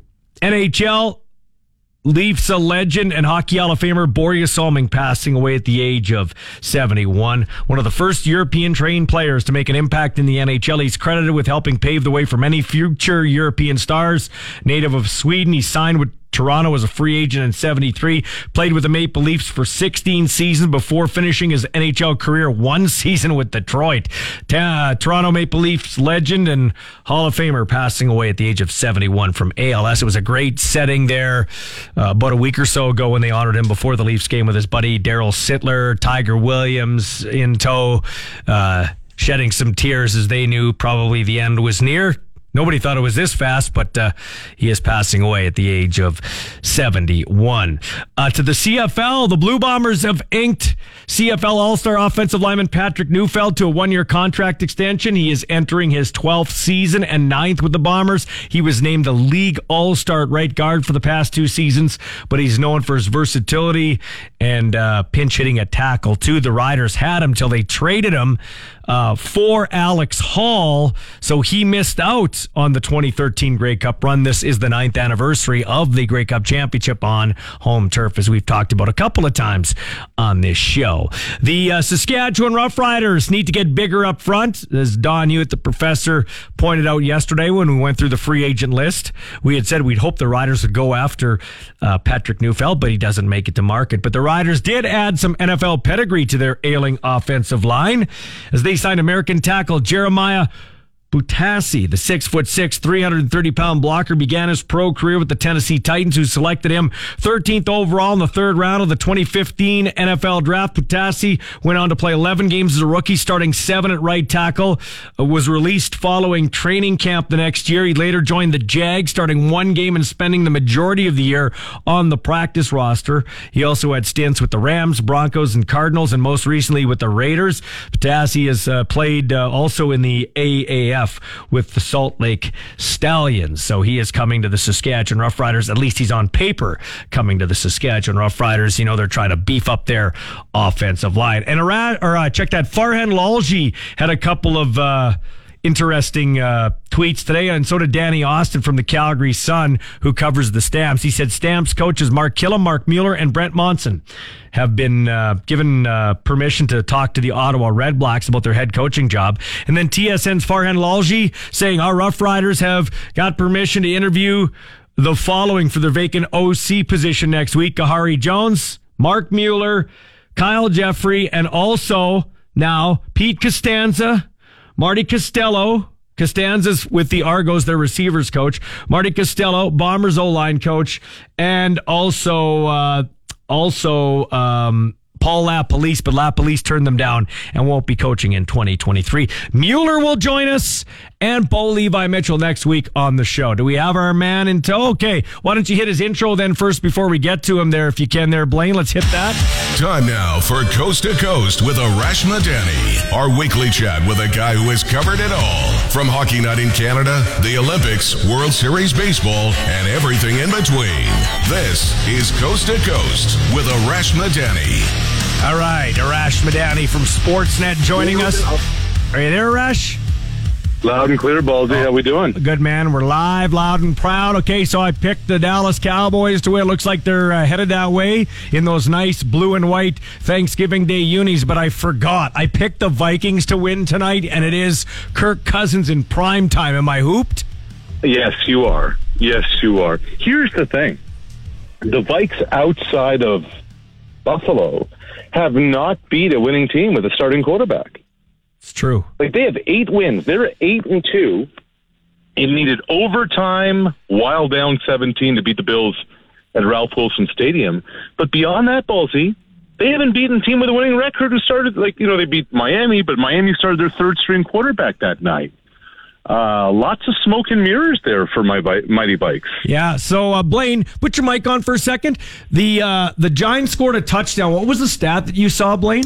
That was the first offensive touchdown for the New York Giants, the New York Football Giants, in a Thanksgiving game since 1938 when they took on the Brooklyn Football Dodgers. Thank you very much, Blaine Weiland. So, Arash, I was talking to this with Glenn Suter. We need to have some sort of traditional rivalries on Thanksgiving in the CFL, don't we? Like, I think Montreal did with Ottawa this year, but I'd love to see like a Saskatchewan-Calgary matchup that becomes a tradition.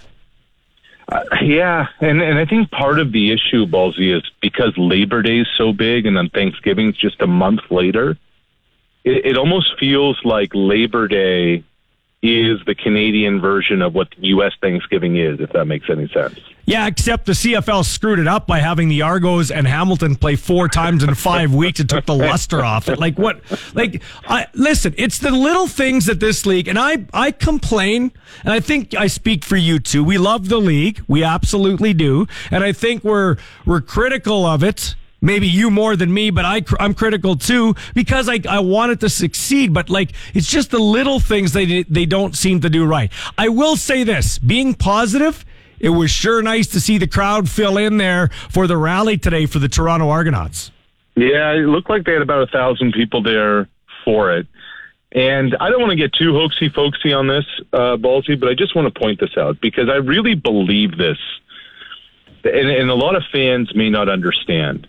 When Pinball Clemens went up on stage and he thanked, the medical staff and the players and the coaching staff and the strength coaches and the support staff and the scouts, the one person he brought beside him on the podium was Danny Webb. Danny Webb has been with the organization for 39 years, for 4 decades. Nobody has more rings than Danny Webb does. Yeah, Danny Webb is the equipment manager of the Argos. There is nobody who puts in more time and effort than the equipment staff of a football team. And I just thought that was a real class move by Pinball to bring Danny there and kind of give him his flowers in front of everybody. Well, and he's a guy that went out and made sure his players were warm on the bench with the blankets. I thought that was a nice touch. Sure, and he's been through it all. He's seen it all. You talk about the heartbeats of football teams. Like, Danny Webb's been there, like I said, 40 years. Dwayne Mandrusiak, 49 years with Edmonton. Brad Foddy with Winnipeg has been there since he was a teenager. These are the kind of people that fans are like, well, what's the big deal about an equipment manager? They're down in the locker room.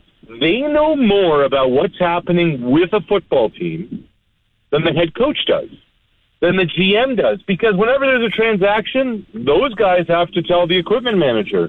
When there are issues in the locker room, the equipment manager has to hear it all. They're not just providing gloves and jocks and toques and jackets and helmets. They're also like a bit of a psychiatrist, too. And I just thought that was a great move by Pinball today at the championship rally to honor somebody who has been through it all with that organization. Well, and they're lucky they got Pinball. I had said on the air here last week during Grey Cup week, and Mike Hogan challenged me, and rightfully so. I said I think the greatest figure in CFL history was Ron Linecaster. If you took his coaching, his playing, his broadcasting, his ambassadorship, I don't know if there's anybody better. And then Mike came on, Hoagie, and he said, hey, how about Pinball Clemens? He's done this, he's done that, and I have to agree. It's 1A and 1A between those guys. Sure. No, absolutely. And look, for a franchise in a city that just continues to get beat up, pinball gets the benefit of the doubt every time in Toronto. Hey, and I say that as somebody who's been here for 12, 13 years, whatever it's been. When you think about it, I'm trying to stay positive, even though some negativity creeps in once in a while.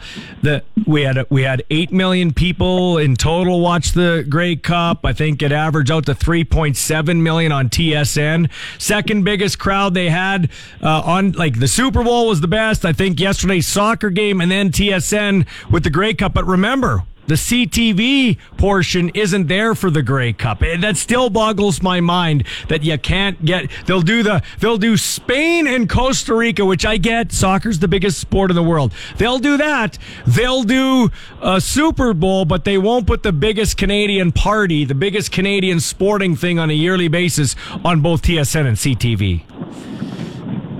And Ballsy, I don't know enough about the deal. Why that isn't the case. I think it has something to do with way back when the move was made from CBC. I think it has something to do with that. Maybe. I'm not entirely sure. Maybe. Hey, but I tell you what, if Canada gets through the group stage, yep, that number is going to be insanely big. So there's where I'm going next. They can't get to the group stage if they don't score a freaking goal. Are they going to score a goal? That's the first hurdle. They will. You're confident. You're confident of that. They had Alfonso. No, I'm not confident, Ballsy. I'm promising. Okay, because they had Alfonso Davies on a penalty kick 9 minutes in to end all this BS, and he shot it right at the goalie. I tell you this. And hear me out on this. Yep. That is, Belgium is a top 3 team in the world. And Canada, through the first 43 minutes, was the better team. And then Belgium scored a goal in the 44th. Well, they basically struggled in the red zone, if we want to talk about North American football lingo. Sure. And here's the difference. Red zone opportunities were something like 21-4. Yeah. And Belgium scored on 1. Look, none of these guys have been through it before. They haven't done it before. There were nerves before. Tajon Buchanan had a couple of chances. I said to somebody today, I said, hopefully on Sunday, Tajon just has 1 fewer Red Bull. But, before the game. I mean, this is part of it. Like if you've never been to anything on the world stage in your life, mm-hmm. and then an entire team hasn't been to anything on the world stage in their life, and then it all just happens at once, that's a trip. That's an absolute trip. And that's why people talk about playoff experience and championship experience. Until you've been through it before, it's another animal. Canada's going to be okay. They're going to score a goal, Welty. I promise. Okay, so help me out as a soccer casual guy. What do they got to do to get to the group stage? Like, they got to be. Is it a must win against Croatia? They need probably 4 points, which means over the next 2 games, Croatia and Morocco, Sunday and Thursday. They need a win and a tie. However that's going to happen, against whom or what, that remains to be seen. But I tell you what, I think if you speak with hardcore Canadian soccer analysts, coaches who are not affiliated with the national team, if you said, what did you think of what Canada showed you yesterday, they would tell you that impressed the hell out of me. Yeah. I didn't think they were capable of doing that. Now, they got to go do it again and again. If they do that again and again, I think they're going to be okay. Lastly, you're in Toronto. Borje Salming passing away, hockey legend, trailblazer for so many European players, and a lot tougher than people maybe gave him credit for. And then people may have not seen this. Like, ALS is just such a horrible disease. Awful. Borje Salming, who has really been pretty quiet in retirement life. Like Borje Salming, for those people who don't know, is a living legend. You mentioned Ron Lancaster. Borje Salming is the Ron Lancaster.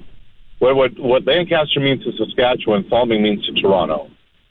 And Borje Salming was a pioneer because before him, there weren't really Swedes in the NHL. And he was big, and he was fast, and he was tough as nails. And, you know, he gets afflicted with this awful condition. And with his health really bad, came just a couple of weeks ago to Toronto where he was honored before a game. And ballsy, that place roared, and it was his old pal Daryl Sittler, the great Daryl Sittler, who had to lift Salming's arm up himself for Salming to be able to acknowledge the crowd. And here you had this big, fierce, tough competitor who couldn't even do that. And Salming got really emotional because he knew this was it. That was his public funeral. That where he really mattered. And I feel lost, but it's also a reminder, if you have the means, to please donate towards ALS, because somebody you know has been afflicted by it, and it's just a horrible, horrible disease. My old co-host, Jeff Allen from The Wolf, my morning show days, he passed away just this year from ALS in his 60s, so yeah, it's terrible. Hey, man, take care. Have yourself a good weekend. We'll talk next week. Go, Canada, go. You got it. Thanks, Balti. Take care. That is Arash Madani, coast to coast, for our good friends over there at Smart Investing Solutions with our friend Brian Golly. Be smart with your money. Call Brian Golly and Smart Investing Solutions, 546-2533. When we come back, Blaine Weiland and I address a couple of your texts and wrap the show up here on the Sports Cage for Spreads.ca on 620.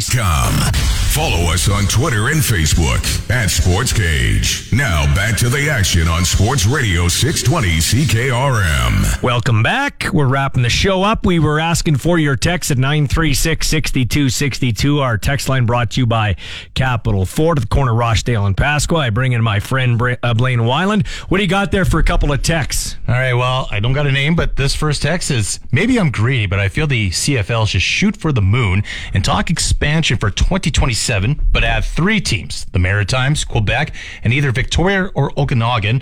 Go big or go home, and tie it to the new TV deal. Yeah, I don't think it's going to happen. They have a tough enough time getting fans in Vancouver, so I don't see it happening there. I don't really know that there's much of an appetite now post-COVID in Halifax, and Quebec City will not get a team. You know why? Laval is playing the U of S Huskies here on Saturday. They're kind of a privately owned thing, and they don't have to put out near the money they'd have to for a CFL team. They got a good thing going there. They get 10 or 11,000 fans at that game. The expenses aren't high, so I don't see it happening there. But good text. Thanks for that. And we got another one. There's been a bit of talk late about the rudeness of a few Rider fans, of the Bomber fans with hosting the Grey Cup. As this was from Steven. I'm a huge Rider fan. I don't really see it. I've seen banter back and forth the last few seasons. Yes, it can get out of hand with the hate issue between the two clubs. His question is, do you support the banjo theme and how it started and where it's going? It was funny at the start. I like the back and forth of it, but I'm kind of past the banjo thing now. Like, you know what I mean? What are, like, we're going to buy into them calling us a bunch of inbreds. That's what we're doing. We're saying it's okay for you to call us a bunch of hillbilly inbreds. And I don't know if you have been to Winnipeg or Manitoba or not, but it's not like we're talking about we're going to like Dubai. It's not like class. You know what I mean? Mm-hmm. They're us. We're them. Like, give me a break. It was Troy Westwood. It was funny when it happened. Why don't we just call it, I don't know what they call it, the Banjo Bowl. They can call whatever they want. We call it, let's get in and get the heck out of Winnipeg game. What are you okay with it? I don't. Yeah, I'm kind of like you. At first, I was kind of thought it was kind of funny, but now it's just like, whatever, you know? Like when Brad Wall was doing the whole banjo picking back in the day, fine. But it's done now, right? It's kind of run its course. I mean, I really thought this was just born out of the fact that Winnipeg was kind of upset that they didn't get the Labor Day Classic. That's every year. Yeah. It was in Saskatchewan. And now they kind of got this rematch, and it's kind of now a staple every year, and it's just kind of grew a life on its own. Yeah, and they're not going to get rid of it. I'm not feeding into it. I call it the Labor Day rematch. That's what I call it. Yeah. That's what I call it, the Labor Day rematch. It'd be nice to win there. We haven't won there very much lately. I think 2018 is the last time we won there. We got to get back to winning there. It was pretty bad this year. I'm sure the last game in Winnipeg was called the Toilet Bowl because of... Good point. That's good. I like it. Good job, Blaine. We're going to end on that. If you missed any of the show, check it out in podcast form. We will be back tomorrow. Talk a little Pats hockey. Lots in store. Make sure you tune in. This is the only sports show you need to listen to in Saskatchewan. With Blaine Weiland, I'm Michael Ball. Have yourself a